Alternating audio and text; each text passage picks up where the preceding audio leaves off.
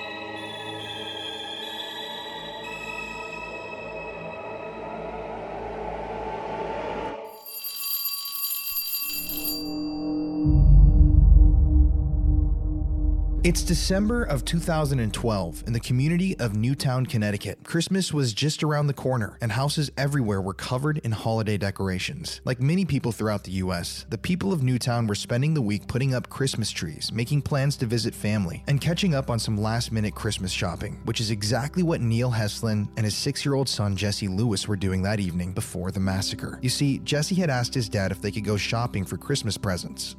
He wanted to pick out the perfect gift for his family, and of course, his first-grade teacher. Jesse's father would later say in an interview that he spent the evening walking through the aisles of a local Walmart, looking at Nerf guns, toy soldiers, and action figures. But as much as Jesse wanted those toys for himself, he put his focus on the gifts that he wanted to buy for his loved ones. Neil would later say, quote, "He put thought into it and was proud of the gifts he picked out," end quote. Jesse left the Walmart with 4 Christmas ornaments. 1 for his mom, 1 for his brother, and 2 for his teacher, Mrs. Victoria Soto. The next morning, Friday, December 14th, 2012, Jesse got ready for his last day of school before winter break. After getting dressed, Jesse would sit at the kitchen table with his dad and eat his favorite breakfast, a sausage, egg, and cheese breakfast sandwich with a side of hot chocolate. Jesse was excited for the day ahead. Not only was he giving his teacher her presents, but his dad was also coming into his class later that day to help decorate gingerbread houses.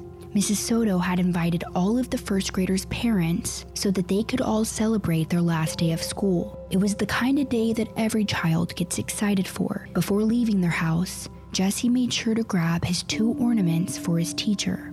One was star-shaped and read teacher, and the other was shaped like an apple. He couldn't wait to give Miss Soto her gift. After breakfast, Jesse's father drove him to school. Once the two pulled up to Sandy Hook Elementary, Neil watched as his son gathered his things and got out of the car. But right before Jesse made his way inside, he paused for a moment and turned back around to give his dad a hug. Then strangely, out of the blue, Jesse tells him, quote, "It's gonna be all right. Everything's gonna be okay, Dad." Neil was confused by his son's comment, not knowing exactly what he meant.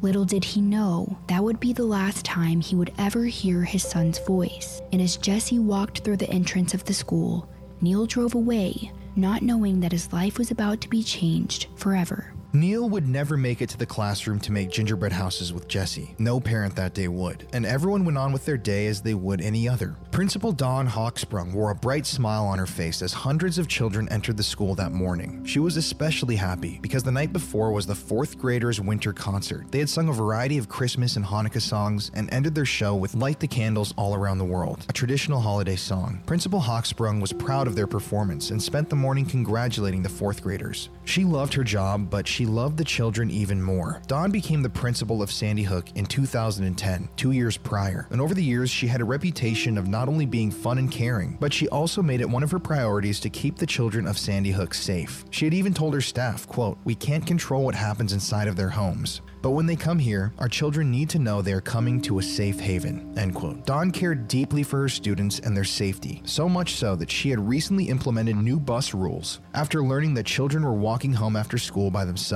According to her new guidelines, quote, "Students between kindergarten and 4th grade would be let off at the bus stop only if a parent or older sibling was around to walk them," end quote. After Dawn had become principal, a lot of new safety measures were put into place at Sandy Hook, and a lot of these changes were made to protect the students from the outside world. Before, anybody could just walk inside the front entrance of the school, but administrators realized that this could be dangerous, so they put a lot of money down to improve the security of Sandy Hook Elementary. Now, as soon as the clock struck 9:30 a.m., the school's main entrance closed and locked. To get inside, visitors had to ring a doorbell where the faculty could see you from a security camera and buzz you in. Then, once inside the building, the guest would have to show their identification. This made it to where no one could enter the school if they weren't supposed to be there. The only problem was that their entrance windows weren't bulletproof, something they probably never thought they would have to consider. But in addition to the security measures, the school had also been practicing safety drills throughout the year. During the drills, the school would go into a practice lockdown where teachers would have to tape construction paper over the classroom door's window, turn off the lights, and the students would have to find a secure hiding spot and remain quiet. It's sad that we even have to have these drills for children, but it was those very drills that went on to save many lives in Sandy Hook Elementary on December 14th, 2012. Just before the school day started,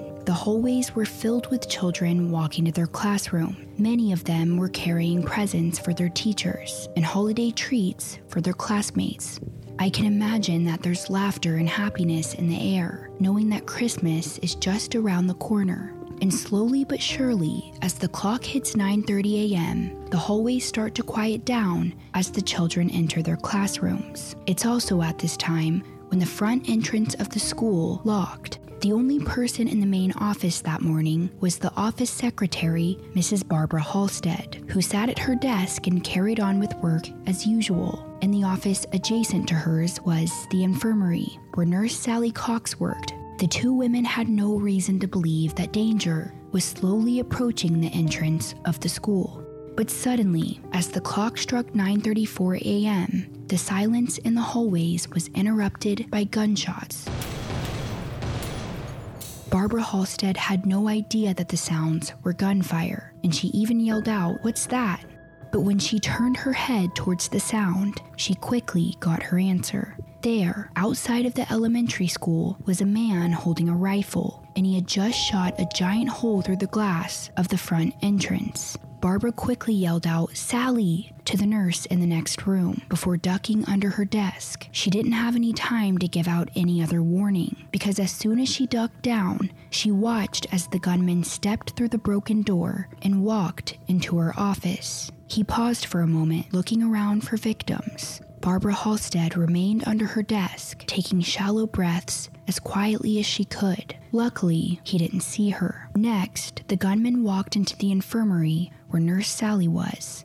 Barbara had hoped that her warning had given her enough time to hide. And it did. Nurse Cox was hiding under her desk when she saw the gunman's legs walk into her room. She too held her breath, thinking at any moment she was going to die. But fortunately, after a few seconds in the room, the gunman left. And once he walked out, he closed the door behind him. Barbara and Sally could finally catch their breath. But as soon as the coast was clear, the phone rang. Barbara quickly answered it. Little did she know, she had accidentally turned on the school's intercom system. And as a result, every classroom in Sandy Hook would go on to hear some of the horrors that unfolded that day. The caller was Mrs. Laura Feinstein, the school's reading specialist. She had heard the strange popping sound, and she wanted to make sure that everyone was okay. But all Barbara could manage to say, which was heard over the entire school's intercom, was, quote, "There's someone in the building shooting. Get in lockdown," end quote. Barbara hung up the phone, but as soon as she did, it rang again. This time, a parent was calling. They had no idea there was a gunman at the school. The conversation was still on the intercom system as Barbara warned the parent. "There's a man with a gun. He's shooting inside the school. Oh my God." Shortly after this, Barbara crawled into the infirmary with Nurse Cox and placed a call to 911. This was the first 911 call made that morning. Newtown 911, what's the location of the emergency? Sandy Hook School. I think there's somebody shooting in here. Sandy Hook School. Okay, what makes you think that? Because somebody's got a gun. I saw a glimpse of somebody. They're running down the hallway. Okay. But they're still running. They're still shooting. Sandy Hook School, please. Near the front entrance of the school was a conference room where Principal Dawn Hawksprung was having a parent-teacher meeting. With her was a third-grade teacher named Natalie Hammond, a parent, and the school's psychologist, Mary Sherlash. Mary was described by everyone as compassionate and dependable. She always gave children her full and undivided attention and did everything she could to make them feel loved and secure. A colleague recalled an instance where a young girl was too scared to go to school and would refuse to get out of her mother's car every day, and Mary spent every morning in the parking lot with the child, calming her down and telling her, "I know how scared you are, but you're being so brave right now. I'm so proud of you." Mary had planned to retire at the end of that year, wanting to spend more time with her husband and 2 daughters, but she would never get the chance. Upon hearing the gunshots in the hallway, the 3 women in the conference room, Principal Hawksprung, Mrs. Sherlash, and Mrs. Hammond, quickly jumped up to see what was wrong. When they enter the hallway, however, they see a white male holding a gun. He's dressed in black, wearing a hat and sunglasses, with yellow earplugs in his ears, and an expressionless look on his face. They were in the middle of the hallway with nowhere to run, and they were now face to face with a gunman. And as he raised his rifle towards them, Principal Hawksprung shouted to the others in the conference room, "Shooter, stay put!" The intercom was still on. Everyone in the school could hear her frantic voice. Then Principal Hawksprung did what she could do to try and stop the gunman. She lunged at him, only making it a few feet before he pulled the trigger. Dawn was a small woman, only 5'2", but she spent her last moments doing everything she could to protect her school. Once she was shot, she immediately fell to the ground, and the gunman fired a few more shots into her body. Next, he aimed at Mary Sherlash, the school's psychologist. She had been standing to the left of the principal and had tried to get away when the shots rang out, but she too was eventually hit and killed. The entire school had just heard the sounds of their principal and school psychologist getting murdered. Mrs. Natalie Hammond, the teacher that was in the conference room with Dawn and Mary, had been shot multiple times. But as the bullets hit her, she fell to the ground, lying as still as she could. Eventually, thinking she was dead, the gunman left the hallway, giving Mrs. Hammond an opportunity to crawl back inside the conference room. She tried to lock the door, but she couldn't. So she and the other two women hid under the table and did their best to stay quiet. Meanwhile, the gunman turned down another hallway to find Miss Deborah Pisani, a kindergarten aide. She was down at the far east end of the hall, about 40 feet away, but she had witnessed everything. Watching the gunman walk towards her, Deborah quickly tried to lock the door to her classroom, but it would only bolt from the outside. Bullets were now flying down the hallway towards her, and as she spent the extra seconds trying to secure the door, one hit her foot. But Deborah swallowed her scream, locked the door, and went back in the classroom to help her students. Luckily, the gunman never tried to enter her room. Mrs. Natalie Hammond and Deborah Pisani were the only two people shot that day that would end up surviving. Everyone else, throughout the next few minutes, would succumb to their injuries. Once the gunman reached the end of that hallway, he came to a point where he had to make a decision. He could either turn left or right. If he turned right, he would run into a group of 25 children who had been rehearsing a play. If he turned left, he would find the first grade classrooms. Adam Lanza chose the latter. Now, before we get into the events that occurred after Adam Lanza took a left turn towards the first grade classrooms, let's take a look into his life. Adam was born on April 22, 1992, to parents Nancy and Peter Lanza. The couple already had an older son named Ryan, so Adam's arrival into the world completed their family. But just a few years into Adam's life, he started showing some abnormal behaviors. In Andrew Solomon's book, The Reckoning, Searching for Meaning with the Father of the Sandy Hook Killer, Peter Lanza, Adam's father, recalls that Adam was 3 years old when he finally started to talk, which is a lot later than most children. Adam had also always been sensitive to touch, so sensitive, in fact, the tags had to be removed from his clothes before he could wear them. In preschool and throughout grade school, Adam sometimes smelled aromas that just were not there, and he excessively washed his hands. In kindergarten and first grade, Adam participated in speech therapy and occupational therapy, and eventually doctors had diagnosed him with sensory integration disorder. This disorder is a condition in which the brain has trouble receiving and responding to information that comes through the senses, according to WebMD. The website goes on to say that some people with this condition are oversensitive to things in their environment. Common sounds may be painful or overwhelming. The light touch of a shirt may chafe the skin. In addition, people with this condition can also be uncoordinated and may bump into things. WebMD goes on to say that most who are diagnosed with this illness are usually children, but it can also affect adults too. Those with issues processing senses are also diagnosed as being on the autism spectrum, and as Adam grew, his disorder became more obvious to the people around him. Peter Lanza recalled that while Adam was a little strange, he enjoyed going to school when he was younger. He also said that he and his son had a good relationship when he was a child. The two would, quote, spend hours playing at 2 Lego tables in the basement, making up stories for the little towns they built, end quote. But Adam's love of school and his close relationship with his dad would soon change. In fact, the very school that Adam was shooting up that day was the elementary school he attended when he was younger. And at the time of our shooting, Peter and Adam hadn't spoken in 2 years. Adam's alarming behavior showed at an early age, but at the beginning, the Lanzas brushed it off, thinking he was just a little weird. As the years went on, however, they came to realize that something was wrong. As a 5th grader, Adam wrote a book with a classmate titled The Big Book of Granny. It was about an old woman with a gun in her cane, and she would walk around killing people with it. In one chapter, the granny and her son attempted to take a boy to a taxidermy to get stuffed. When Adam tried to sell the book, he got in trouble. A few years later, another teacher noticed that Adam was writing about disturbing violence in his notebooks. She described him as, quote, intelligent but not normal, with antisocial issues. And something that may have contributed to these behaviors was the fact that Peter and Nancy had a rocky marriage. And when Adam was just 9 years old, the couple filed for divorce. And those weren't the only signs that Adam showed of his discontent with schools and life. He often drew violent, frightening pictures which depicted cartoon characters threatening others and committing acts of violence. In 2 disturbing illustrations, Adam drew the Trix Rabbit and Lucky the Leprechaun, 2 mascots from popular childhood cereal brands, as they prepared to beat up groups of children. And at one point, Adam wrote a paper that described why he hated his elementary school, Sandy Hook. At the top of this list, Adam drew a frowning face with a tear flowing down its cheek, and went on to state that he hated Sandy Hook Elementary because of, quote, people, unsanitary, not enough time in the overcrowded hallways, teachers being disappointed in me, I always seem to miss homework being assigned, lunch is too short to be enjoyable, I have to wake early for just disappointment. Bus, I learn too slowly, they teach to the slowest children, and I can't learn the way that school teaches.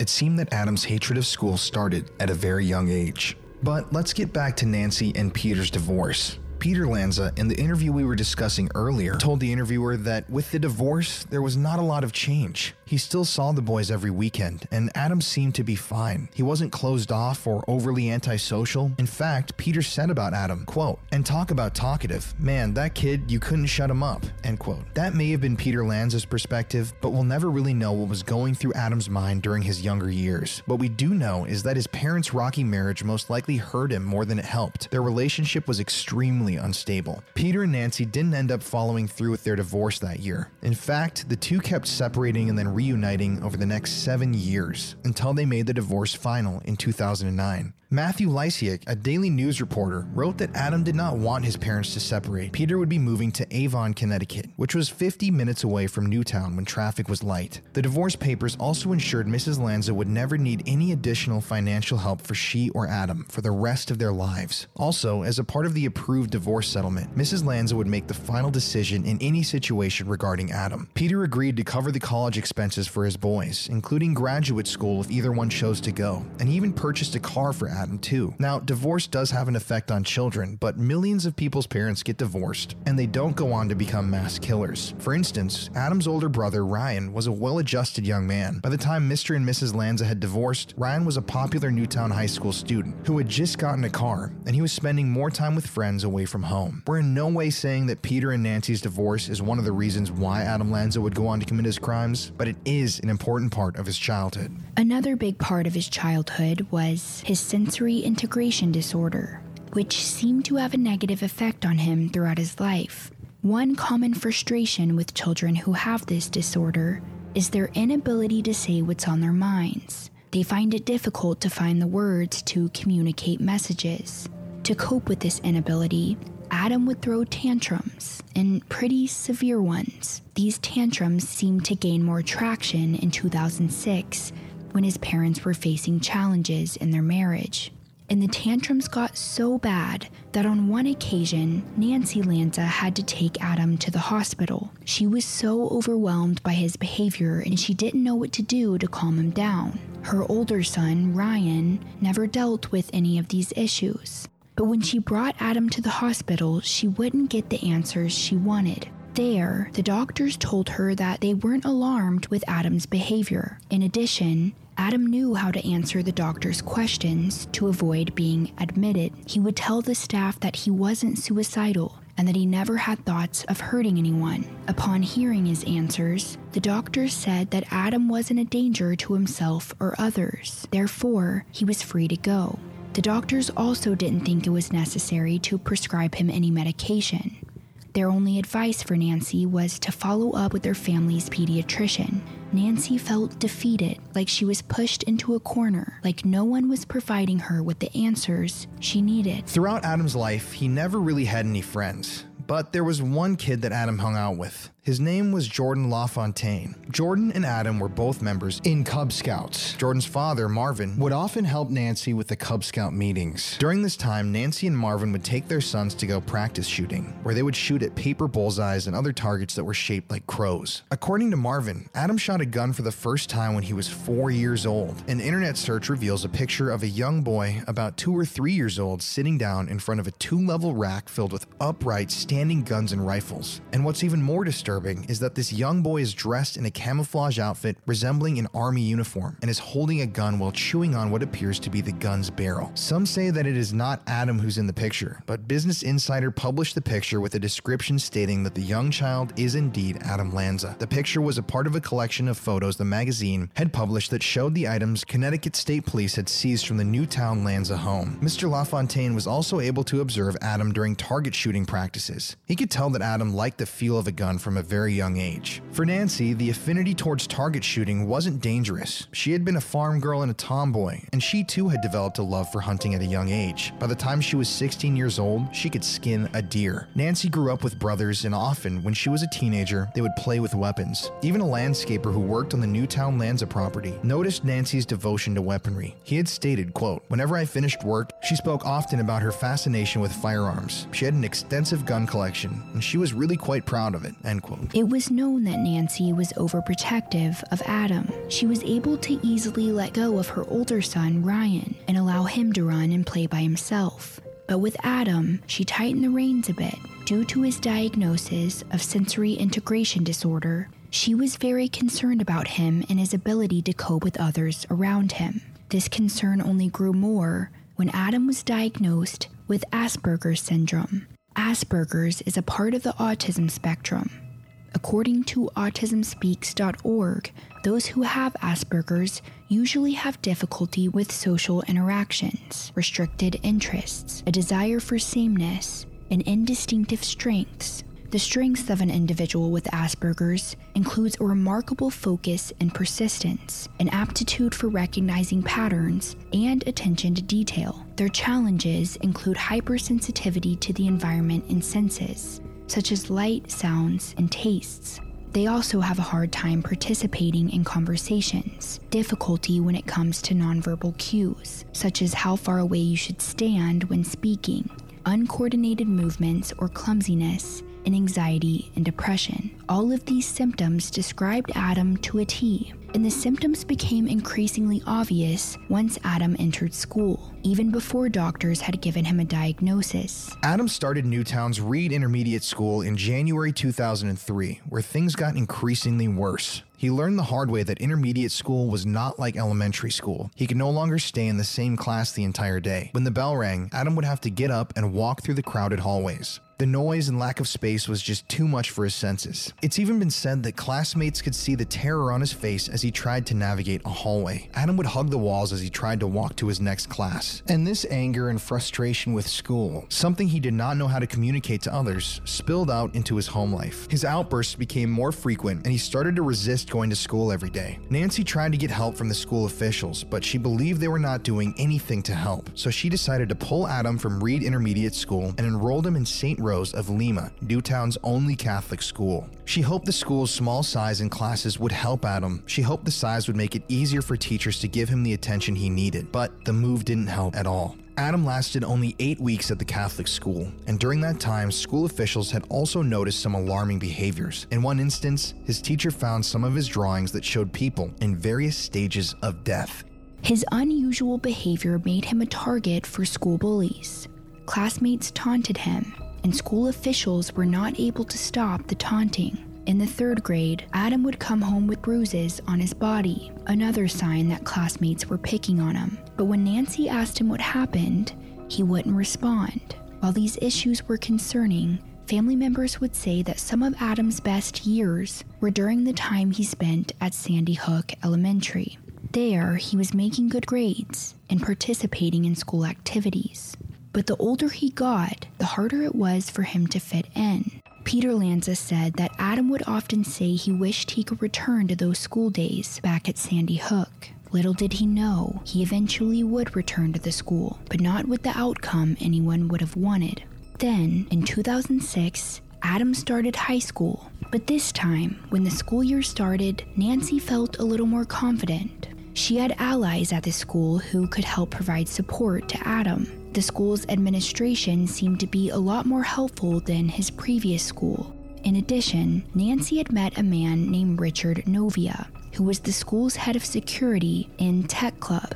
Together, Mr. Richard and Nancy devised a program that fit Adam's needs. The program made it to where Adam would start his high school career in a private classroom. Then, once he adjusted to the environment, he could start attending classes with the rest of the students. And at first it seemed like Adam was doing well. He showed up every day with his black briefcase and a small pocket protector that carried his pens. But a strange thing his classmates noticed was that his briefcase was always empty. His Latin teacher had also observed some strange behavior. She noticed that before Adam would sit down, he would sanitize his desk and chair with a bottle of Purell. This had been a habit that Adam had begun years earlier when he became fixated on germs. In his tech club class, Adam spent most of his time in the dark control room, used for video productions. According to Mr. Novia, Adam would spend hours alone in the dark room. He always kept the door closed, and the only light in the room came from the glow of the computer screens. Mr. Novia also said that Adam would have these episodes of withdrawal, where he seemed to be in a trance. These withdrawals would occur on a weekly basis, and during these times, Adam rarely responded to anyone.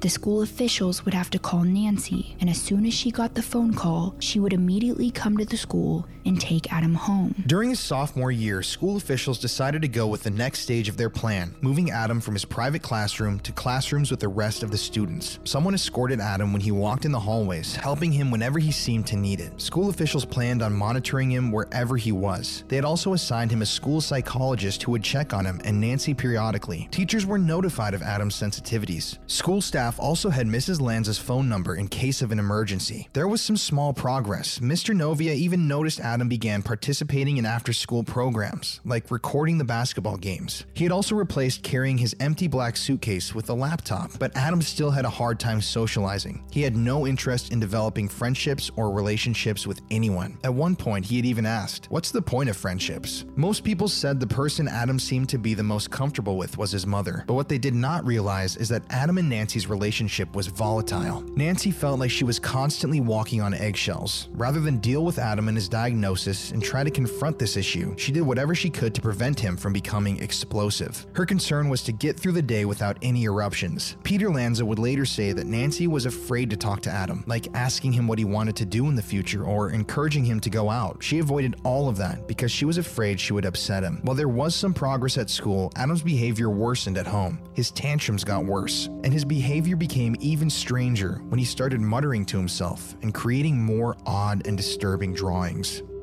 In addition, Adam's interest in video games and weapons also grew. Adam was becoming more and more interested in target shooting with his mom, and Nancy enjoyed it. She thought it was a bonding activity for her and her son. She had also bought Adam several weapons, despite his alarming behavior. Those guns would be the same guns Adam would later use in the Sandy Hook massacre. Interestingly enough, after the shooting, the police would find one of Adam's Christmas presents at their house. It was a check made out to Adam, which read, "Buy a gun, love mom." But Nancy could have never known that her son would go on to commit one of America's worst school shootings. In fact, it's likely she didn't believe her son was capable of violent behavior at all. Nancy never confided in anyone that she felt her life was in danger, and she had no problem sleeping with the doors unlocked at night. But little did she know, Adam's desire for violence was growing stronger. It would only get worse when he and Nancy got some disappointing news from his school. Mr. Novia, who had helped Adam throughout the years, was leaving the high school. The one person Nancy felt like she could depend on would no longer be there. She had no confidence in the other high school officials, and she even tried to persuade Mr. Novia to stay, but he couldn't. Mr. Novia would later say, quote, "There was just no pleasing Nancy. She wanted Adam watched 100% of the time. She wanted every faculty member to be just as dedicated to her son as she was. That was impossible to do," end quote. Nancy's response to him leaving was to take Adam out of the school entirely for the second time. Afterward, she enrolled him in Western Connecticut State University, where he got his GED. It was here where university officials took his photo for the student ID, an image that was used on many media sites following the massacre. The picture showed an awkward boy with brown, emotionless, bulging eyes, and you can tell when you look at it that something's not right.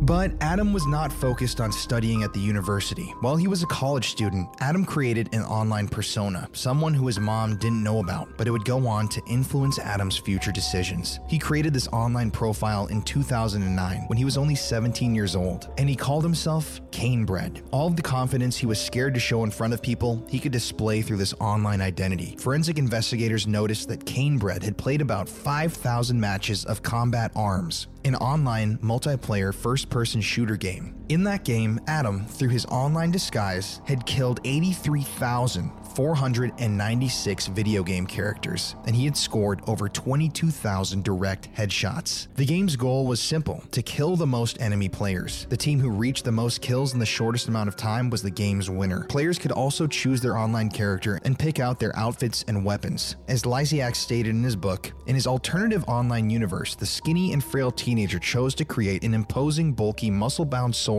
dressed in desert camouflage and also a light vest, goggles, and a black beret. Adam, also under the name of Canebread, had edited 12 Wikipedia entries about mass murderers. Those entries included profiles on the Salem Mall shooting, the Luby's massacre, and the Dawson College shooting. He also used the fake persona to spend hours online talking about guns. One of the gun forums Canebread visited the most was High Road, where he showed great interest in gun laws, weapons, and ammunition. In one thread, he had actually asked for someone to help him upgrade an M2 carbine rifle, so the rifle could fire fully automatic. No one in those forums knew why Adam may be asking these types of questions. What's even more chilling is that Anders Breivik, who killed 77 innocent people in Norway in 2011, had also made Wikipedia edits to the entries of mass murderers. Some may wonder if Adam knew this, because after the Sandy Hook shooting, when police were investigating the crime scenes, officers discovered that Adam looked up to Breivik as his role model. In addition, Adam also expressed a deep fascination online with school shootings, and particularly the Columbine High School massacre, a crime which we covered in an earlier episode of Murder in America.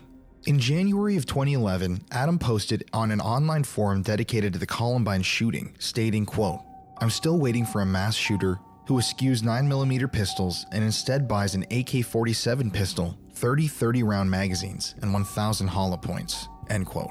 Adam went by many names online, one of which being Smiggles.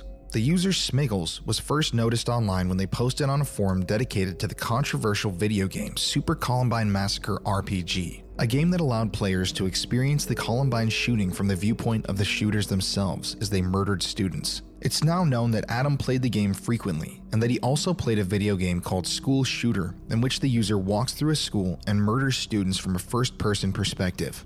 It seems that Adam was fantasizing about committing a school shooting for a long time, and his online behavior reveals this. Adam was also an avid user of Tumblr, a social media service that allows users to curate their own collections of images and repost them on their custom page. On Tumblr, Adam went by the names Gay for Tim K and Queer for Kim Veer. These two accounts were named after two school shooters.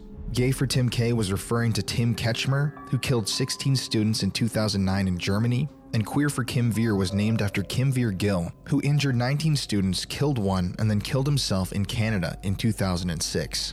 On the Gay for Tim K account, Adam posted video and audio recordings of various school shooters, uploaded a compilation of school shooting monologues from various TV shows and movies, and expressed love and adoration for mass killers. And on both accounts, he shared an extremely bloody and graphic photo collage that contained pictures of corpses taken after the Columbine massacre. But let's return to Adam's account, which he named Smiggles, for a moment. At one point, somebody on a Columbine online forum commented something about a mass killer named Robert, and responding to this other user's comment, Adam as Smiggles then wrote, quote, "For trivia's sake, I know of 4 other young mass shooters whose names were Robert," end quote. And then he proceeded to list the 4 other Roberts whose crimes spanned from 1966 to 2002. It seemed as though Adam had been studying mass killers for a long time and possessed a wide range of knowledge about each killer and their respective crimes. As Smiggles, Adam also eerily posted the following statement: "Serial killers are lame. Everyone knows that mass murderers are the cool kids." End quote. Adam also posted some strange statements on his various internet accounts that came off as pedophilic to other users. He posted about his desire to eliminate the age of consent and other grotesque and sexualized thoughts about children. He posted that adult-child sexual relationships could possibly be beneficial to both parties. He even stated that he enjoyed the Harry Potter book series because he enjoyed the idea of children being taken away from their families. After the massacre, investigators recovered on Adam's computer a screenplay which depicted a relationship between a 10-year-old boy and a 30-year-old man, a movie that illustrated a relationship between an adult male and a young male child, and an essay that Adam had drafted which outlined his view that pedophilia should not be considered wrong or illegal. On a video of an ad which advocated for safe sex, in which a cartoon penis searches for a mate and is rejected until it dons a condom and is then welcomed by a group of cartoon vaginas, Adam commented, "In reality, the penis at the end would get a gun and go on a rampage. No, seriously." It seems that Adam had been leaving a trail of red flags all across the internet for years, but no one was listening, and no one thought he was serious, but they were all very wrong. There are also a number of videos that surfaced online in the wake of the Sandy Hook school shooting which showed Adam Lanza himself dancing in a movie theater arcade as he played the game Dance Dance Revolution. In the videos, Adam appears to actually be very good at the game, and he is usually shown wearing baggy clothing with a hood over his head as he skips and floats across the squares beneath him, attempting to achieve a high score on the machine. It was revealed after the shooting that Adam was, for some reason, obsessed with the game and would visit the arcade for anywhere between 4 to 10 hours a weekend just to play the specific game. He wouldn't bring friends, he would just show up alone and dance for hours. The behavior was definitely odd for sure, but it wasn't concerning. And while Adam showed a lot of warning signs leading up to the massacre, his mom's behavior started to change as well. In the months before, Nancy started traveling as much as she could and spent more and more time away from Adam, which is interesting because she had spent her entire life not wanting to let him out of her sight. When friends would ask her why Adam wasn't with her on these vacations, she simply told them that he didn't want to leave home. But author Lysiak wrote about Nancy, saying, quote, "Although Nancy had dedicated so much of her life and energy to helping her son, she sensed that her ability to keep a handle on the situation was slipping from her grasp.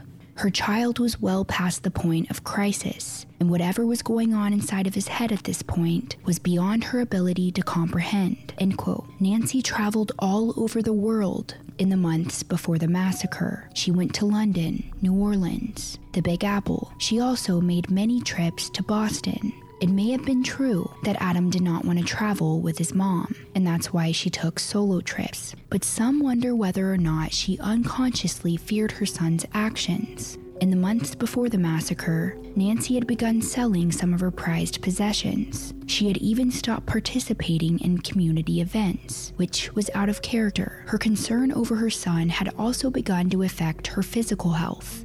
Nancy started having debilitating migraines, throbbing joint pain, and insomnia. And shortly before December 14th, 2012, Nancy found out she had multiple sclerosis, an incurable autoimmune disease. Several days before the massacre, Nancy had taken a spa vacation at the Omni Mount Washington Resort, a luxury resort located in the New Hampshire mountains. Nancy paid $450 that included a manicure, a 50-minute body treatment, and a 50-minute massage. A few days later, she would return back home to her son. The two barely even spoke to each other at this point. Adam spent all of his time in his room, only coming down to get food and drinks. When he did talk to his mom, he only communicated through email. Nancy didn't know this, but while she was on vacation, he had been meticulously planning the massacre at Sandy Hook. The date was planned for December 14th, 2012. He started his morning by getting dressed, making sure to grab earplugs so the gunfire wouldn't hurt his ears. Then he grabbed all of his weapons he planned to use in the attack. But before leaving, Adam had to kill the first victim of the massacre, his mother. While Nancy slept in her bed, Adam crept into her bedroom and walked beside her bed. While his mother lay sleeping on her back, Adam put the rifle right up to her head and pulled the trigger 4 times. When he was finished, half of Nancy's face was gone, and the massacre had just begun, and no one in Newtown, Connecticut even knew about it.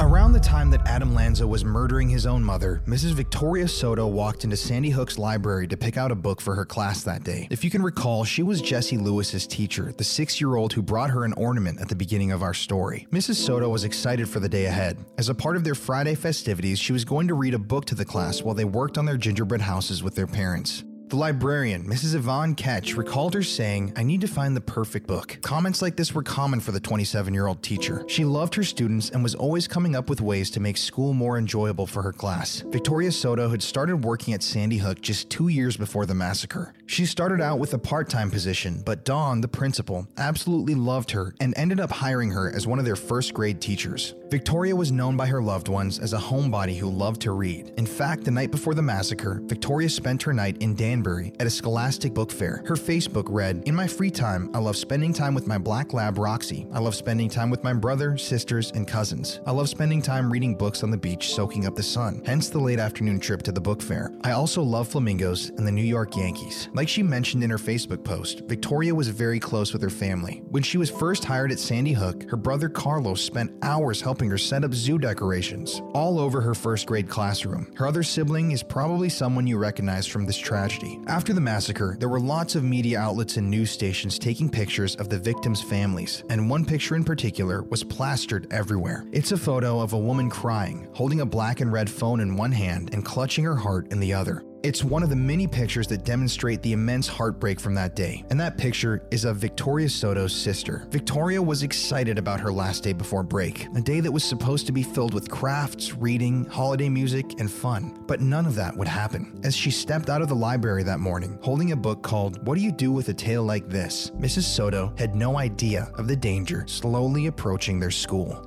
While Mrs. Soto was checking out her book, Mrs. Lauren Rousseau was sitting in her classroom waiting for the school day to start. Mrs. Rousseau had been subbing for another first-grade teacher on maternity leave, and she had worked really hard to get the position. She had been substituting at various schools before Principal Dawn had given her the building sub position, which guaranteed her a job once her substitute position was over. And Lauren Rousseau and Principal Dawn had actually known each other for a while. Back in 1994, Dawn's husband was Lauren's first grade teacher, so she felt comfortable working at Sandy Hook, and she was excited that they offered her a long-term position. A little bit about Lauren was that she was a self-proclaimed sci-fi fanatic. At the time of the shooting, she had been counting down the days that she could finally see the film The Hobbit on the big screen. After seeing the movie in the theater, Lauren and her boyfriend planned to attend a birthday party. She had even baked and decorated themed cupcakes to bring with her. But sadly, Lauren Rousseau would never get to see The Hobbit, and she would never make it to the party.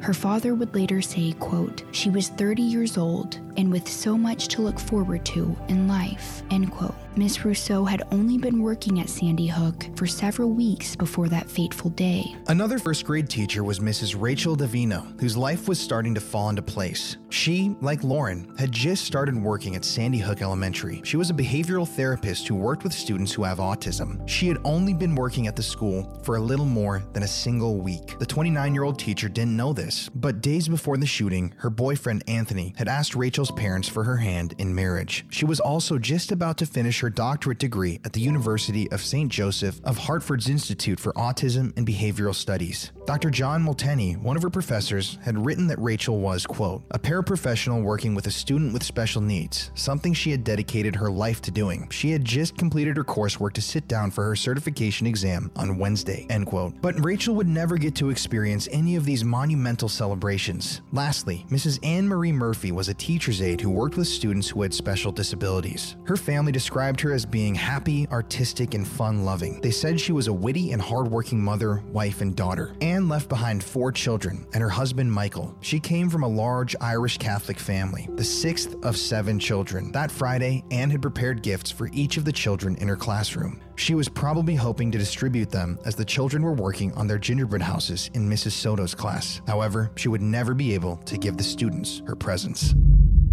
After Adam Lanza entered the school that morning and killed Principal Don Hochsprung and the school psychologist Mary Sherlach, everyone in the school knew that something was terribly wrong. They had heard it over the intercom system, and they knew this was not a drill. Miss Caitlin Roig was holding her morning meeting with her first grade students when she heard the gunshots. At the time, she was newly engaged and was making plans for her upcoming wedding. In her memoir, she said that as soon as she heard the gunshots, the hairs on her arm stood up. She knew immediately that there was an active shooter and that she and her first graders were in danger. Even more concerning, her classroom was one of the first classrooms in the building, and her children were beginning to panic. They could hear everything going on outside. Miss Roig thought to herself that she may not be able to protect them from the sounds, but she had to do whatever she could to physically protect them. The first grade teacher looked at her classroom door, which still had blue construction paper taped on the window from their lockdown drill months earlier. She silently thanked God that she left it up. The next thing she did was turn off the lights to the classroom. After this, she was supposed to go lock the door, but her keys were across the room on her desk. She had no time to get them. She also knew that a locked door was no match against a magazine of bullets. So she looked around, trying to figure out what to do. She couldn't fit the children out of the outside window. It wasn't big enough for them to fit through. Also, she didn't know if there were shooters outside of the building either. The only place she could think of was the tiny bathroom that had only a toilet and a toilet paper dispenser. Its dimensions were maybe 3 feet by 4 feet. There was so little space in that small room that the sink was built on the outside. Miss Roig herself had never even gone in the room because of its small size. She then asked herself, how in God's name will I get 16 of us in there? But then she thought, quote, it's our only chance. The impossible will have to become possible. It was here when Miss Roig ordered her students into the bathroom as Adam Lanza walked down the hall towards the first grade class. Her students didn't understand why they were being forced into the bathroom. They too didn't think they could all fit, but Miss Roig kept repeating herself. Bathroom, now, she told them. The first graders knew their teacher was serious, so they followed her instruction. She pushed the 15 students into the bathroom as fast as she could, but she couldn't get the door closed. Miss Roig wanted to panic, knowing the gunman could walk in at any moment, but she knew if she panicked, the rest of her students would as well. So she did her best to remain calm while she rearranged the first graders, and somehow she managed to close the bathroom door. They were all cramped, uncomfortable, and confused as to why they were packed inside. Miss Roig had to calmly whisper that there were bad guys in the school and that everything was going to be okay, but they had to wait there until the good guys came to save them. It's unclear whether or not Adam Lanza walked into Mrs. Roig's classroom that morning. It's possible that he saw the construction paper in the dark room and decided to move on to the next class. It's also possible that he opened the door, peeked inside, and didn't see any students, so he went to the next door instead. But either way, the children in that classroom would all survive the massacre, even though their classroom was the first door Adam Lanza would pass in the hallway. In the room next to this classroom was Mrs. Soto's first grade class. Upon hearing the gunshots, a student had asked, "Is someone shooting? It sounds like someone is shooting a gun." Another student said, "It sounds like the army." Mrs. Soto wanted the kids as far away from danger as possible, and that meant being away from the door. She asked them to go to the far wall of the class as she went to close the door. Adam Lanza, though, was now walking the first grade hallway. But instead of stopping at Mrs. Soto's classroom, the gunman walked right past it and approached Mrs. Rousseau's room, the exact room where his first grade class was years earlier. Unfortunately, when Mrs. Rousseau heard the gunshots earlier, she knew she needed to lock the door, but she couldn't. You see, she was the long-term substitute teacher, but since she didn't have a full-time position at the school wasn't allowed to give her a set of her own keys. It was just school policy. Mrs. Rousseau knew she and her students were in trouble, but without a key, all she could do was hide them in a corner near the bathroom and pray that the gunman wouldn't enter their room. But he would. Mrs. Mrs. Rousseau was still trying to gather the children and collect them into the far corner of the room when Adam opened her classroom door. Right when she looked in his direction, Adam shot her in the face multiple times. Then Adam turned his gun on Mrs. Rachel Marie Davino, the special education teacher whose boyfriend had just asked her parents for her hand in marriage. Now, trigger warning, we're about to discuss the murder of children, so turn this off if you don't want to hear this part. After killing the two teachers, Adam Lanza emptied his clip into the classroom of first graders who were hiding in the corner of the room. In doing so, he would kill 15 students. Their names were Catherine Hubbard, Anna Marquez Green, James Mattioli, Grace McDonald, Josephine Gay, Noah Posner, Jack Patino, Chase Kowalski, Madeline Sue, Ressica Rekos, Daniel Barden, Charlotte Bacon, Benjamin Wheeler, Emily Parker, and Carolyn Praviti. One young girl who hid behind the bathroom door in the classroom survived, and unfortunately, she was forced to watch as her teachers and classmates were massacred in front of her eyes. Adam had killed 17 women and children in that room, all in about 40 seconds or less. Then afterwards, he walked out of the classroom and closed the door behind him. Many students in the nearby classrooms could hear what was happening. They heard rounds and rounds of gunfire. They heard moaning. They heard voices pleading for their lives. Miss Roig's students, who were still crammed inside the bathroom, were starting to understand what was going on, and they whispered their fears to their teacher, who was still trying to be brave. According to her memoir, they tell her, quote, "Miss Roig, I don't want to die today." Another says, "I just want my mom." Or, "I don't want to die before Christmas," says the student who's been talking about the holidays for months. Miss Roig did what she could to help them stay calm. She told them that they would all be okay. But when the painful moans continued, she wasn't sure if what she was telling them was true. She writes, quote, "Then, because I believe death is imminent and I want to do whatever I can to make them feel safe, I tell them how much they have meant to me. I need you to know that I love you all very much, I say."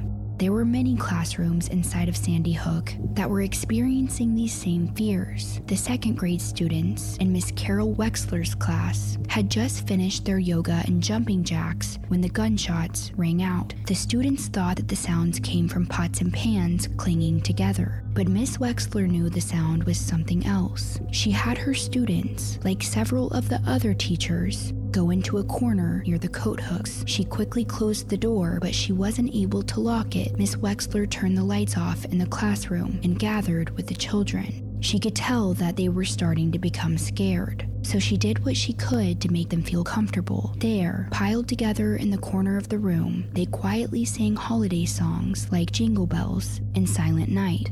The class didn't stop singing when they heard the gunshots or screaming.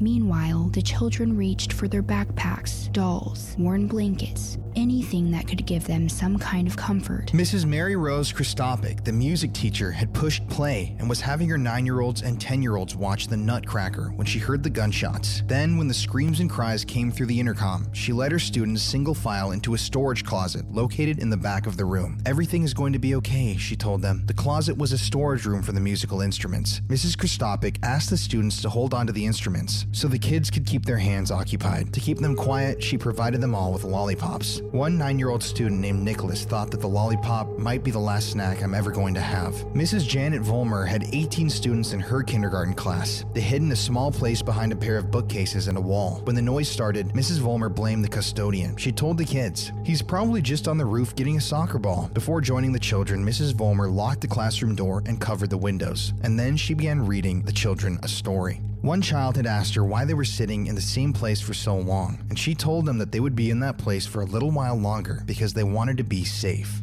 The art teacher, Miss Leslie Gunn, locked herself and her 23 students in a storage room in the class. She told them, quote, "Something is wrong, and we are going to have to stay here," end quote.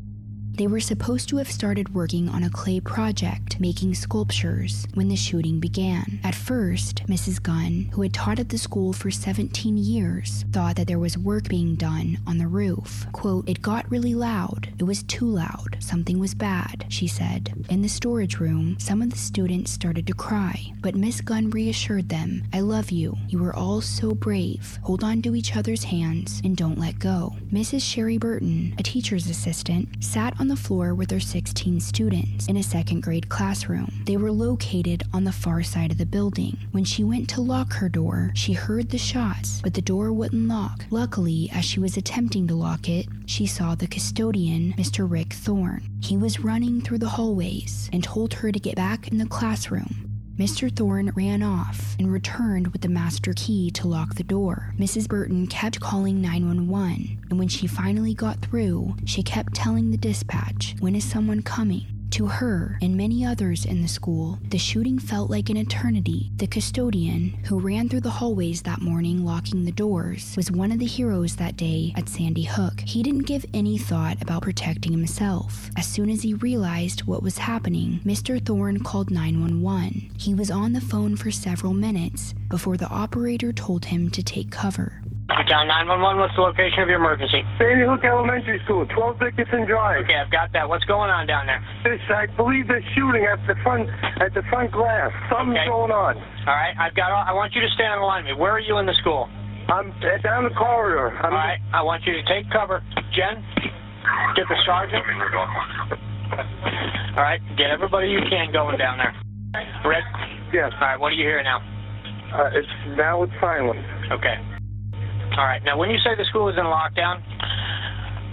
All doors are locked. Kids are in classrooms. Okay. So at this time you're defending in place? Excuse me? Okay, at this time all the rooms are locked? Yes. Okay, did you see anything out front before this started? No, I was out all morning. All right. Do you hear any police officers at this time, Rick? I'm hearing talking. I'm not seeing anybody, but I'm hearing talking. Okay. Like I said, I'm standing in the middle of this corridor. Listening to that 911 call, you can tell that Mr. Thorne was in a panic, but he ignored his fears and the operator's advice to take cover. Instead, he ran all throughout the school trying to make sure the classroom doors were locked. At one point, teachers even heard Rick try to persuade Adam Lanza to leave the school and put down his gun. A teacher who had been hiding in the math lab's closet heard Rick say, "Put the gun down." Mr. Chris Manfredonia, the athletic director at the high school, was walking toward the elementary school's main entrance to make gingerbread houses with his 6-year-old daughter that morning, and his daughter ended up surviving the massacre. The former teacher noticed as he approached the school that the front door's glass was shattered, and he smelled sulfur. He recognized that smell. It was the smell of gunfire. The first thing that came to mind was to make sure his daughter was okay, so he sprinted to the side of the school where he knew his daughter's classroom was located. By this time, officers William Chapman and Scott Smith had pulled up to the front of the school. It was now around 9:38 a.m. The two officers got out of their police car and had their weapons drawn. They had no idea what to expect. Officer William Chapman was at the Newtown police station when the first reports from the 911 calls came in. The school was only a little more than 2 miles away, so he immediately got into his car with another officer and drove to Sandy Hook. They made it to the school in under 3 minutes, and when they arrived, they could hear the gunfire. Officer Chapman had told a New York Times reporter, quote, "I got out of the car and grabbed my rifle, and it stopped for a second, but then we heard more popping. You could tell it was rifle fire, and it was up so close, it sounded like it was coming from outside, so we were all looking around for someone to shoot back at," end quote. But Adam Lanza wasn't on the outside of the school. After killing the 17 people in his old first grade classroom, he shut the door behind him and then walked back to Miss Soto's class. He then reloaded his gun and opened the door to find the first graders crowded up against the back wall. They were terrified after hearing what had happened in the room across from them. There was a brief pause after Adam opened the door. Then, before Miss Soto could even react, Adam shot her. Trigger warning, we are about to discuss the murder of children again, so listener discretion is advised. After Miss Soto was shot and killed, the children in the room began to scream and cry. They had just watched as a strange man dressed in black shot their beloved teacher. In the corner of the room, a group of children had gathered near the chalkboard. Their names were Allison Wyatt, Avielle Richmond, and Olivia Engel. The three held hands as Adam turned his gun on them.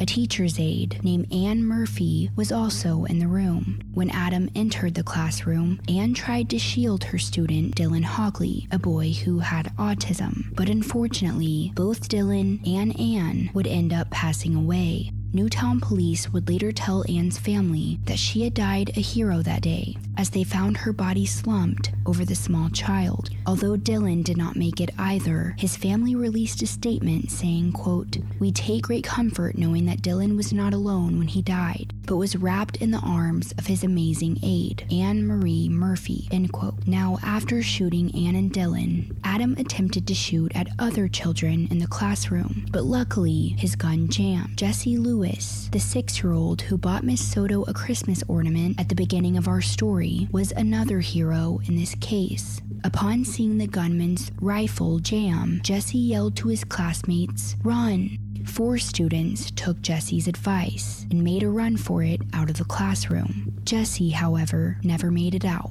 Adam shot him in the head, killing him instantly. Of the 20 children who died that day, Jesse was the only child to be shot in the head. One other child was shot in the neck. But his actions that day went on to save a number of his classmates, making him one of the many heroes during this tragedy. Jesse Lewis was the final victim of Sandy Hook. After shooting Jesse, Adam could hear the muffled sounds of sirens through the earplugs he was wearing. He could also see the flashing blue and red lights. He may have thought there was no way out. In the classroom with him were the bodies of 5 innocent children and 2 educators. Next door, there were 17 dead bodies and 2 more bodies near the school's entrance. The Bushmaster rifle he was carrying fell to the floor. Then Adam sat down. It was 9:40 a.m., less than 5 minutes after he entered the school. It was here when Adam Lanza took his Glock and turned the gun on himself.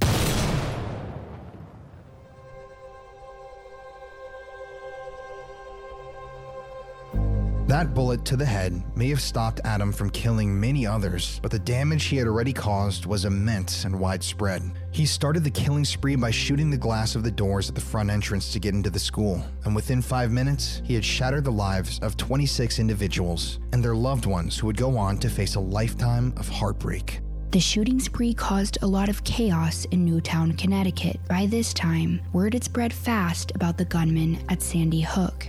Police had heard the blast from Adam's suicide, but they weren't sure whether or not he had acted alone, or that maybe the shooter was now on the outside of the school. At 9:41 a.m., Officers Chapman and Smith entered Sandy Hook Elementary. They silenced the radio so the shooter, who they didn't know was already dead, wouldn't hear them. The first scene they came upon were the lifeless bodies of Principal Dawn and the school psychologist, Mary Sherlach. Officer Pena had entered the building with a few other officers through a side door. He mentioned, quote, "You saw them lifeless, laying down, and for a split second, your mind says that this could be a mock crime scene. This could be fake. But in the next split second, you're saying, there's no way this is real."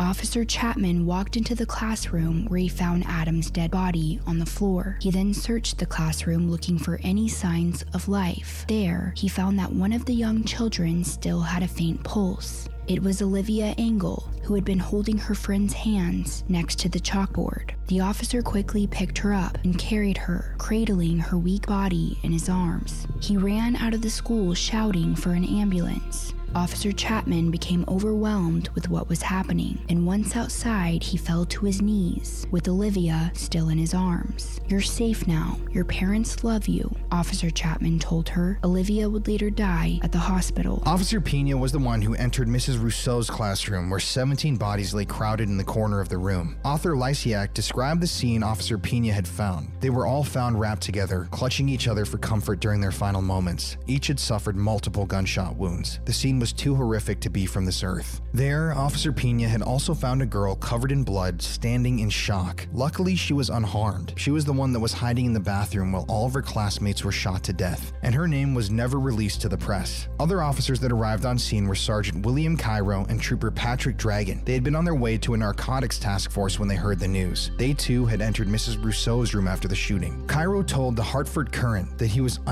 initially unable to comprehend what I was looking at. Cairo said he had trouble counting the number of bodies because he could just not process or understand that so many young children had been murdered. He would try to count, he said, but my mind would not count beyond the low teens, and I kept getting confused. Sergeant Cairo was also the one who helped retrieve Mrs. Hammond. the woman who was injured near the conference room. Some teachers were so terrified that they didn't even open their doors when the officers came through announcing that they were safe. The teachers were suspicious that the first responders were really the gunmen trying to lure them out. One of those teachers was Mrs. Roig, who was still crammed in the bathroom with her 15 students. An officer knocked on her door, stating that they were the police, but Mrs. Roig didn't believe him. Quote, "If you really are the police, I need your badge," she tells them. The officer slipped his badge under the door of the bathroom, but Miss Roig still wasn't buying it. "I don't believe you. If you are the police and you're here to help us, then you should have a key to this door, or you should be able to get it," she told him. A few minutes passed before the officer returned with a ring full of keys. When the bathroom door opened and Miss Roig saw the SWAT team, she felt an indescribable relief. "The good guys are here," she wrote in her memoir. "I am flooded with feelings of relief and gratitude. They look as surprised to see all of us as we are to see them. I think they were expecting to see one child, not the teacher and her entire class. I've never been so happy to see anyone in my life." End quote. As police led the children out of their school, they made sure to tell them to keep their eyes closed so they wouldn't see any of the grisly scenes. They also recommended that each child place their hands on the shoulder of the person in front of them to make it easy for them to get out of the school since the kids were closing their eyes. Some officers had blocked the doorways to the two bloodied classrooms to prevent any children from peeking inside. Others formed a human wall or curtain around the dead bodies of Principal Hawksprung and Mrs. Sherlash. Officers from all the agencies were at the scene. Aside from the Newtown Police, the FBI, the ATF, and the U.S. Marshals Service had all sent their own officers. They had set up a triage at the nearby fire station, which became a stopping point for everyone. Many EMS workers were there waiting to help injured survivors, not realizing that there weren't very many that were injured. Parents were there waiting for their children to come out. School officials were there providing comfort to others and seeking comfort too. Community leaders were there trying to provide guidance and sympathy. Back at the school, officers were still going through the scene, and they had their concerns too. One of the many things that they were worried about was that there might be another shooter, so officers had panned out searching the school for anyone suspicious. Mr. Manfredonia, the teacher who came to the school to make gingerbread houses, was still outside trying to find his daughter's classroom to make sure she was safe. Officers found him and handcuffed him, believing he was one of the organizers of the massacre. They escorted him to the front of the school to the police cars, and as they walked, parents eyed Mr. Manfredonia suspiciously. It also didn't help that he had been dressed in camouflage pants and a dark jacket, but he kept telling the police he had no involvement in the massacre. At one point, they even thought Mr. Thorne, the custodian, was a perpetrator too. He had to show the police officers his school ID to prove that he wasn't. Once officers were sure that there were no other threats at the elementary school, they taped off Adam Lanza's black Honda Civic, which was parked 40 feet away from the school's entrance. The car provided the shooter's address, 36 Yogananda Street. The ID in the gunman's pockets also provided them with information about their shooter. The only problem was that Adam wasn't carrying his own ID on the day of the shooting. He was carrying his older brother's. In the beginning of the investigation, authorities assumed that Ryan was their shooter. The damage to Adam's face may have made him unrecognizable, making it easy for officers to mistake him for his brother. But in the meantime, officers were dispatched to the Lanza home. Upon arriving, however, no one answered the door, so they left. A reporter from the Stanford Advocate named Maggie Gordon had been sent to the home as well. She watched in her car as the officers drove away from the home. A few minutes later, she saw a blue Mini Cooper pull into the driveway. She didn't know it at the time, but it was Peter Lanza, Adam's father. Peter saw Maggie watching the house, so he asked her what she was doing there.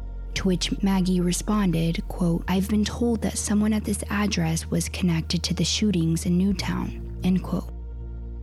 Maddie said his, quote, expression twisted from patient to surprise to horror. It was obvious that this moment, shortly after 1:30 p.m. on Friday, was the first time he had considered his family to have been involved. He quickly declined to comment, rolled up the window, parked on the right side of the two-car garage, and closed the door, end quote. After going inside of the home, Peter made the gruesome discovery of his ex-wife, Nancy. Maggie Gordon, who was still sitting outside of the home, said that she saw Peter sit down at a table near the front of the house. A phone was held to his left ear, and his palm was on his right cheek. It was clear that Peter was calling the police about his ex-wife's murder. It was around this time when Ryan Lanza, Adam's older brother, was learning about the shooting at Sandy Hook. Ryan was at his Ernst & Young desk watching the breaking news when he discovered police were blaming him for the murder of 26, including 20 children. CNN was the outlet who posted this false information, and before he knew it, they were also using Ryan's social media pictures to run with the story. At first, the news had caught Ryan's attention because he was a former Sandy Hook elementary school student too, and Newtown was after all his hometown.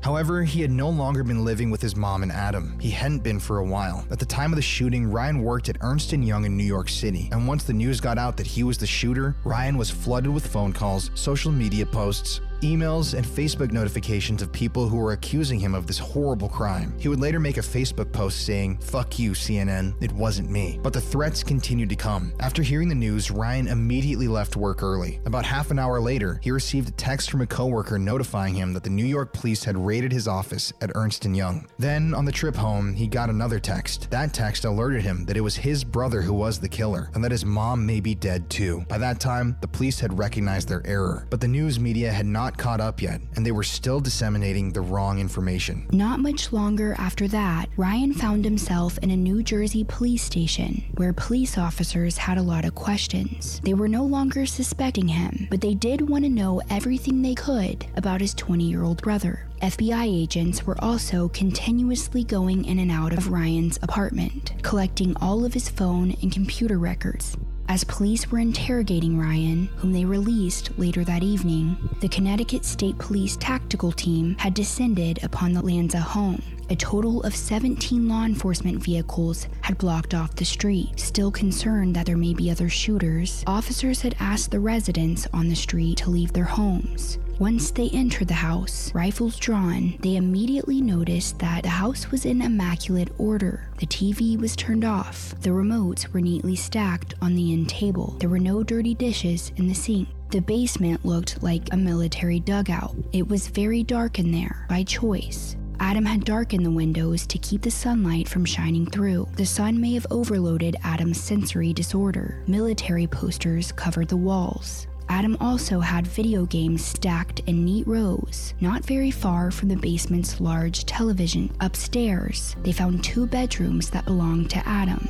It was obvious that he knew what he was doing when he stormed the school and killed the children. Officers also observed that his computer's hard drives were destroyed. The internal discs were scratched. And like the basement windows, the bedroom windows had trash bags duct taped over them, making it to where no sunlight could come through. A gruesome sight awaited the officers in the master bedroom. Upon entering, they found the remains of a woman, dressed in her pajamas, lying on her back in the bed. There were 4 gunshot wounds that could be seen on Mrs. Lanza's nearly decapitated head. The bullet holes showed that the rifle had been placed directly upon her forehead. Then, at the foot of the bed, officers found a Savage Mark 22 caliber rifle. There were 3 rounds in the rifle with 1 spent cartridge. Officers also found other clues in the home, aside from the destroyed hard drives. One item was a long list of the top 500 mass murderers in world history, and the murderers were organized onto a 7-foot-long and 4-foot-wide spreadsheet. Adam had ranked the killers according to who had killed the most to who had killed the least. The list also included the weapons the killers used. Forensic investigators would later say that it looked like it took Adam years to create that spreadsheet.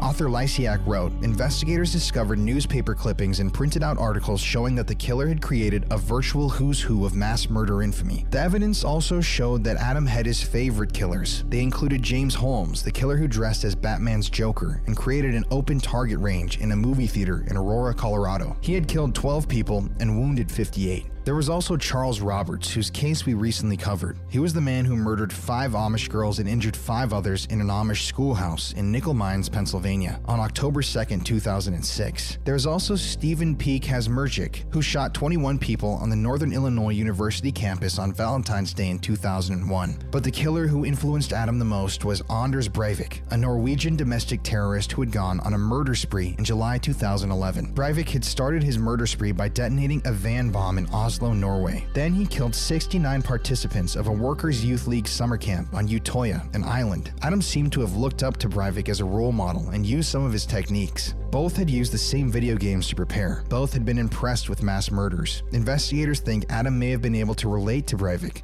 who viewed himself as a loner. Investigators also found a stockpile of weapons in the home. The stockpile included an Enfield bolt-action rifle, which was used during World War II. There was another rifle, a BB gun, a starter pistol, and 1,600 rounds of ammunition. The ammunition could be found throughout the house, in Planters peanut cans and some Nike shoe boxes. There were also bladed weapons, a Panther brand brown-handled folding knife with a 3.75-inch blade, a 6-foot 10-inch wood-handled two-sided pole with a blade on one side and a spear on the other. Adam also owned 3 types of samurai swords. The only difference between the 3 was the length of the blades, 28 inches, 21 inches, and 13 inches. While investigators were picking apart the Lanza home, the Sandy Hook children and staff were meeting at the local fire station to reunite with their families.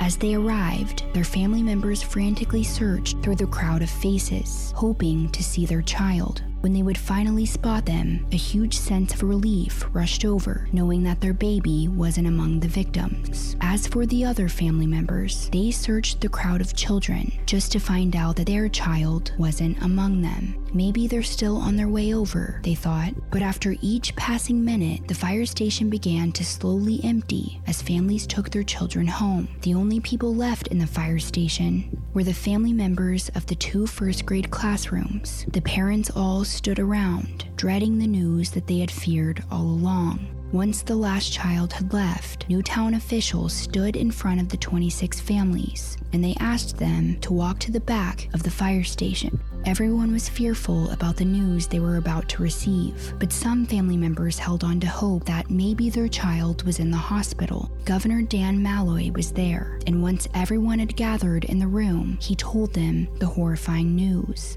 The 2 classrooms that had been targeted were Miss Rousseau's and Miss Soto's. 2 students from those classes had been taken to the hospital, but they eventually died. And then, in a statement that would change their lives forever, the governor told the parents that no other child made it out of the classroom alive. If you were in that room, it meant that your child had passed. The room burst into hysterics, knowing that they would never get to hold their babies again. One parent even asked, "So what you're telling us is that they're all dead?" The response was yes.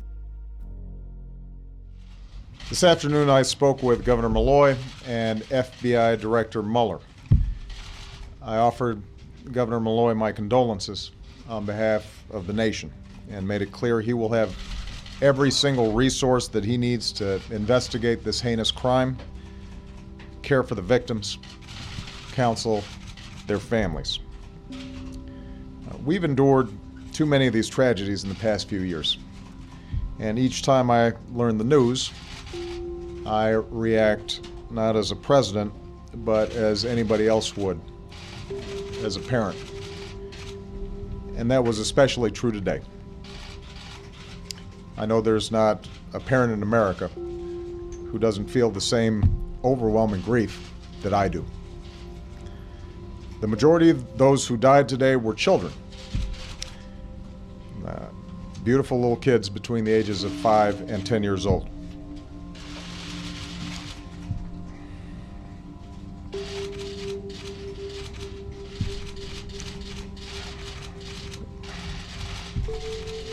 They had their entire lives ahead of them.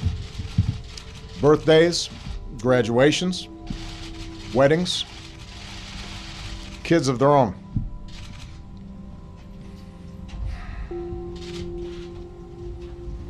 Among the fallen were also teachers, men and women who devoted their lives to helping our children fulfill their dreams. So our hearts are broken today for the parents and grandparents, sisters and brothers of these little children, and for the families of the adults who were lost. Our hearts are broken for the parents of the survivors as well. For as blessed as they are to have their children home tonight, they know that their children's innocence has been torn away from them too early, and there are no words that will ease their pain. As a country, we have been through this too many times. Whether it's an elementary school in Newton or a shopping mall in Oregon or a temple in Wisconsin or a movie theater in Aurora or a street corner in Chicago, these neighborhoods are our neighborhoods and these children are our children. And we're going to have to come together and take meaningful action to prevent more tragedies like this, regardless of the politics. This evening, Michelle and I will do what I know every parent in America will do, which is hug our children a little tighter, and we'll tell them that we love them, and we'll remind each other how deeply we love one another. But there are families in Connecticut who cannot do that tonight, and they need all of us right now. In the hard days to come, that community needs us to be at our best as Americans, and I will do everything in my power as president to help. Because while nothing can fill the space of a lost child or loved one, all of us can extend a hand to those in need, to remind them that we are there for them, that we are praying for them, that the love they felt for those they lost endures not just in their memories, but also in ours. May God bless the memory of the victims. And in the words of Scripture, heal the brokenhearted and bind up their wounds. Months after the shooting, as Newtown, Connecticut was trying to piece itself back together, they decided to tear down Sandy Hook Elementary and build a new school in its place. The old building was a horrible reminder of the tragedy that took place there back in 2012. The new school had a completely different design, was a lot more colorful, and has a plethora of security measures. It was built specifically to ease children's anxieties. In the area where Mrs. Rousseau and Soto's classrooms once stood, there's a memorial garden. The Lanza household was also torn down. People in the community couldn't bear to drive by it every day, and one resident was quoted as saying, "Not only is the property a constant reminder of the evil that resided there, those of us who walk, run, drive, ride, or otherwise must pass by it multiple times a day are having a hard time moving on." The effects that the Sandy Hook massacre had on our country were profound, and although the world seemed to move along after the tragedy, some people just never could. Yes, we have to now briefly discuss Alex Jones. Alex Jones is the host of InfoWars, an American far-right, quote, news service that dives deep into conspiracy theories. And it's a huge company with millions of viewers and listeners that tune in every day and every week. Immediately after Sandy Hook, however, Alex Jones made up his mind that there was some sort of conspiracy behind the shooting, and began telling his followers that he believed that there were most likely no children or teachers that had really died in the shooting, that all the parents of Sandy Hook victims who were interviewed by the media were played by crisis actors and had not actually lost their children, and that the entire thing was probably set up by the government in order to restrict gun owners' rights, amongst other things.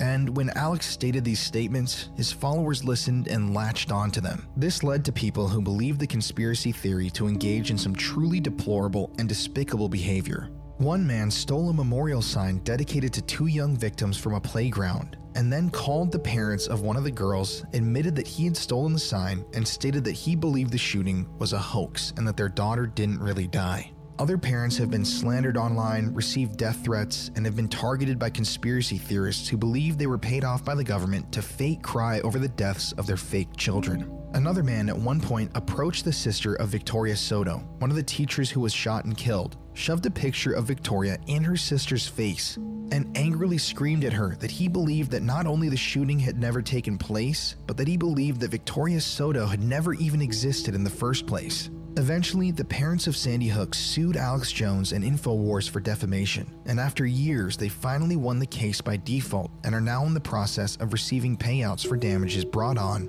by Alex Jones's toxic lies about the shooting. In a deposition that was released to the media, Alex Jones himself actually admitted that he now knows that people did indeed die that day in Sandy Hook, and admitted that he had been wrong about a number of things, but he still refused to admit that he truly believes the official story. This harassment, coupled with the grief that parents felt over losing their children, had lasting effects on the parents. And sadly, in 2019, over 6 years after the massacre, one dad who lost his daughter in the shooting, a man named Jeremy Richmond, took his own life. The grief and trauma was just too much for him. This goes to show that these events have lasting and permanent effects on people. To us, it's just another horrible story. But to many, their lives will never be the same. America was forever changed that day on December 14th, 2012. Every news outlet in the country was covering the story, and everyone had the same question. Why? Why would someone take the lives of innocent children at an elementary school? And just like with every mass shooting, we will never really get those answers.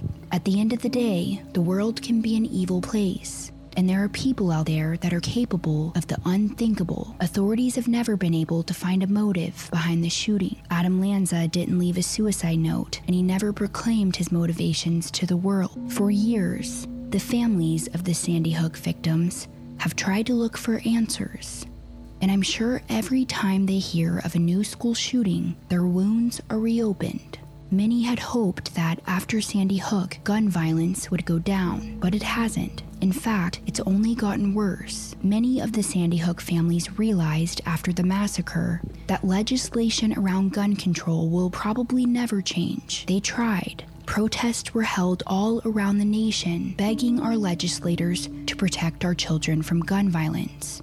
But nothing ever changed. This was eye-opening for America. If legislation wouldn't change for our children, then it probably never will. So the families decided to take another approach by creating the Sandy Hook Promise, which educates people on the warning signs of future mass shooters. Their website states that their mission is to end school shootings and create a culture change that prevents violence and other harmful acts that hurt children. Sandy Hook Promise also makes videos revealing the truth around school shootings. I want to play a couple of those for you because they are incredibly moving. Now, some of them don't have audio, so I will just read over what it says. But in the first video, it shows a student walking through the hallways, experiencing the everyday struggles of high school. Then at the end, it shows him walking into an auditorium full of people with a gun. At the end of the video, the screen reads, "Most people only notice a shooter once it's too late. See the signs and stop a shooting before it happens." The next video I want to show you literally brings me to tears every single time I watch it. It's a back to school video showing kids with all of their new school supplies. Throughout the video, however, the students start using their school supplies to protect themselves in a school shooting. Some kids are holding up scissors behind a door. Another kid uses a skateboard to break a window. A girl uses a sock to treat her friend's bullet wound. And lastly, a girl uses her phone to text her mom, "I love you," as a shooter walks into the room. Here is that video. This year, my mom got me the perfect bag for back to school. These colorful binders help me stay organized. These headphones are just what I need for studying. These new sneakers are just what I needed for the new year. This jacket is a real must-have. My parents got me the skateboard I wanted. It's pretty cool. These scissors really come in handy in art class. These colored pencils, too. These new socks, they can be a real lifesaver.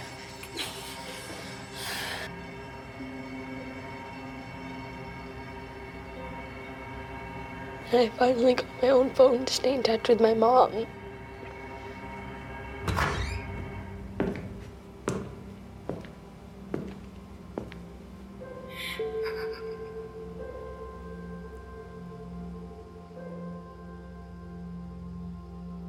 At the end, the screen reads, "It's back to school time," and you know what that means. School shootings are preventable when you know the signs. Again, I highly recommend going to watch these videos. There's several of them, and they're very moving, so go give them a watch. According to the Sandy Hook Promise website, there are 9 warning signs for future mass shooters. They include 1. Suddenly withdrawing from friends, family, and activities, including online or via social media. 2. Bullying, especially if targeted towards differences in race, religion, gender, or sexual orientation. 3. Excessive irritability, lack of patience, or becoming angry quickly. 4. Experiencing chronic loneliness or social isolation. 5. Expressing persistent thoughts of harming themselves or someone else. 6. Making direct threats towards a place, another person, or themselves. 7. Bragging about access to guns or weapons. 8. Recruiting accomplices or audiences for an attack. And 9. Directly expressing a threat as a plan. So let's take this time to educate not only ourselves but our younger generation about the warning signs of a school shooter. Because, like the website says, most people don't notice them until it's too late. It's our job to protect our future generations, and putting a stop to gun violence in schools where children should feel the most safe is a great first step. Courtney and I are making a donation to Sandy Hook Promise, and we encourage you to do the same. You can make your donation at sandyhookpromise.org. And to end this episode, we're going to play you guys a few interviews with people connected to this tragedy. The first we're going to play comes from Richard and Krista Ricos, whose daughter Jessica was tragically killed that morning at Sandy Hook. This interview was conducted shortly after the massacre by ABC News. And she was a ball of fire. She ruled the roost. She... Our little CEO, we called her. You know, she was the boss. When the call came on Friday morning that Sandy Hook Elementary was on lockdown, Krista Ricos rushed through the town where she and her husband were both raised. And as I was running, I was just kept thinking, I'm coming for you, honey, I'm coming. And I got to the firehouse. We had no idea at that point. We thought, okay, we're just waiting. The reports are that, 1 or 2 people may have been injured. I walked around the firehouse, it's like, maybe she's in there, maybe she's there. Yeah, I must have done 100 laps. I knew exactly what she was wearing. I knew I was going to see her little ponytail come around the corner and her jacket and her black glittery Uggs that she had on that morning, and I knew I was going to see her, and I didn't. There was still hope that because the children were hiding.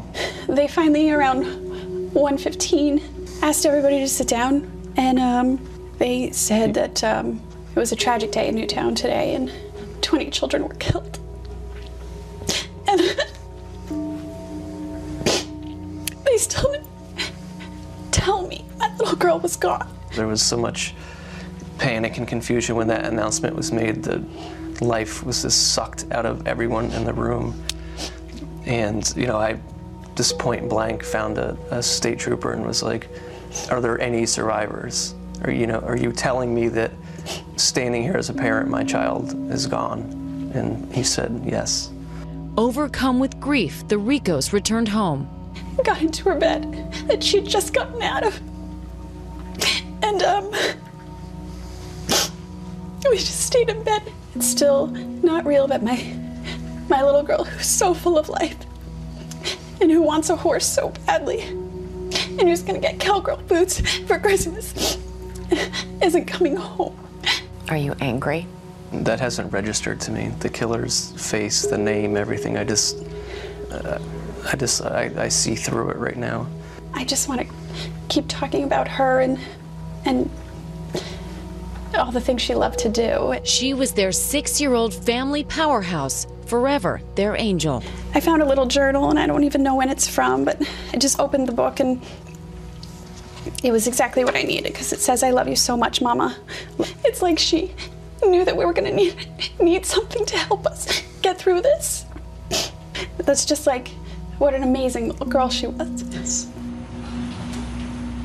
And this second interview was conducted with teacher Caitlin Roig, who put all of her children in her class in the bathroom at the back of the room and saved a number of lives that day. This interview was conducted on the day of the shooting by ABC News. I put one of my students on top of the toilet dispenser. I just knew we had to get in there, and I was just telling them it's going to be okay, you're going to be all right. I had pulled a bookshelf before I closed the door in front of it. So it was we were completely barricaded in. I turned the lights off. Did you tell them to be quiet? Did you worry about one of them shouting? No, I told them to be quiet. I told them we had to be absolutely quiet because I was just so afraid that if he did come in and then he would hear us and then he would maybe just start shooting the door.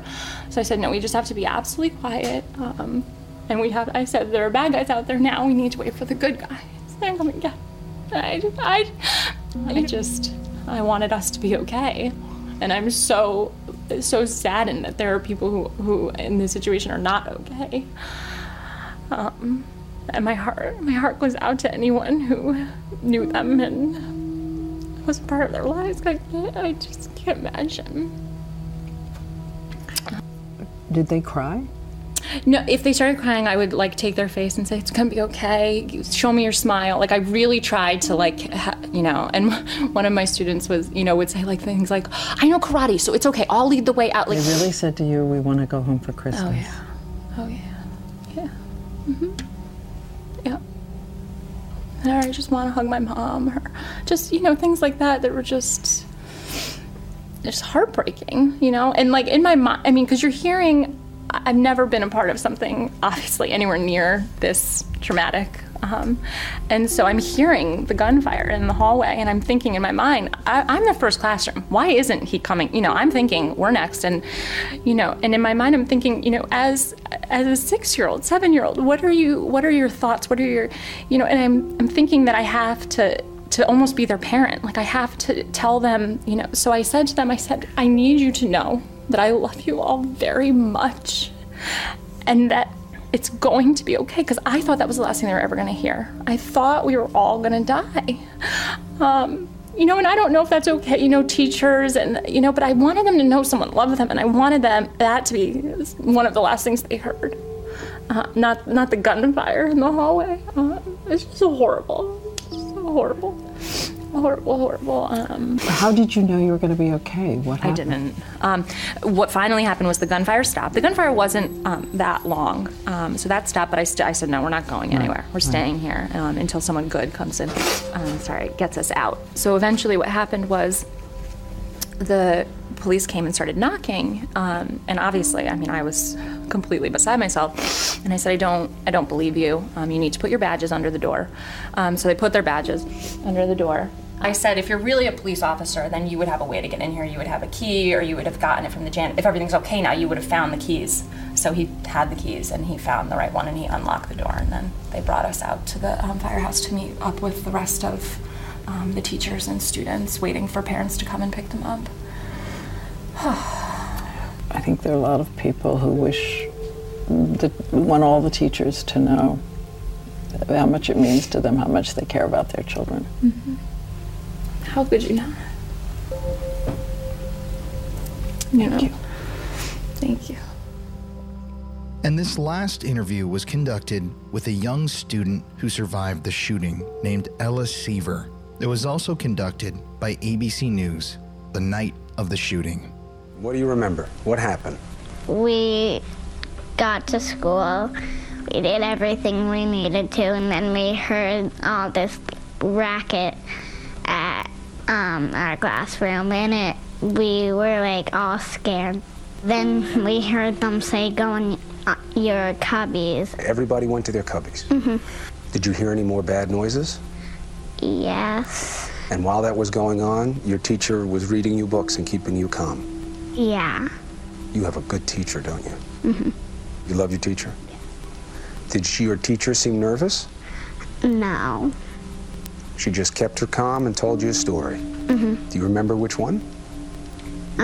She read us The Nutcracker and another book that was about Christmas. I love The Nutcracker. Do you love it? Yes. I'm afraid of the Mouse King. Come on, he's a little scary, let's be honest, right? It's not just me. So you're in there. How do you leave the classroom? What happens? How do you wind up leaving? We got in the line and we had to close our eyes.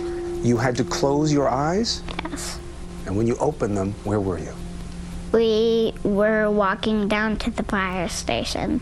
What happened there today happened, and it's over.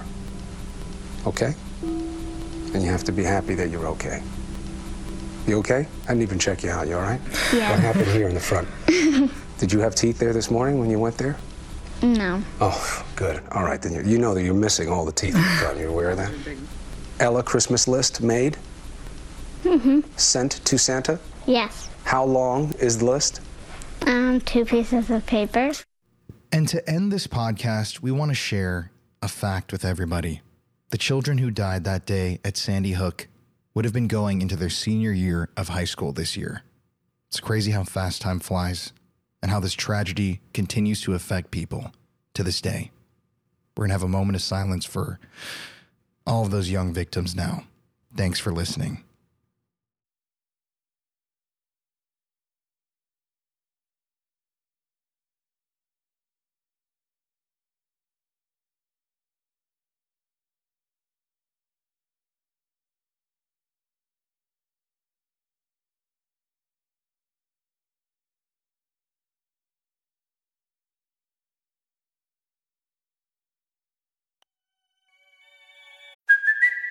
it's Kaylee Cuoco for Priceline. Ready to go to your happy place for a happy price? Well, why didn't you say so? Just download the Priceline app right now and save up to 60% on hotels. So whether it's Cousin Kevin's Kazoo Concert in Kansas City, go Kevin, or Becky's Bachelorette Bash in Bermuda, you never have to miss a trip ever again. So download the Priceline app today. Your savings are waiting.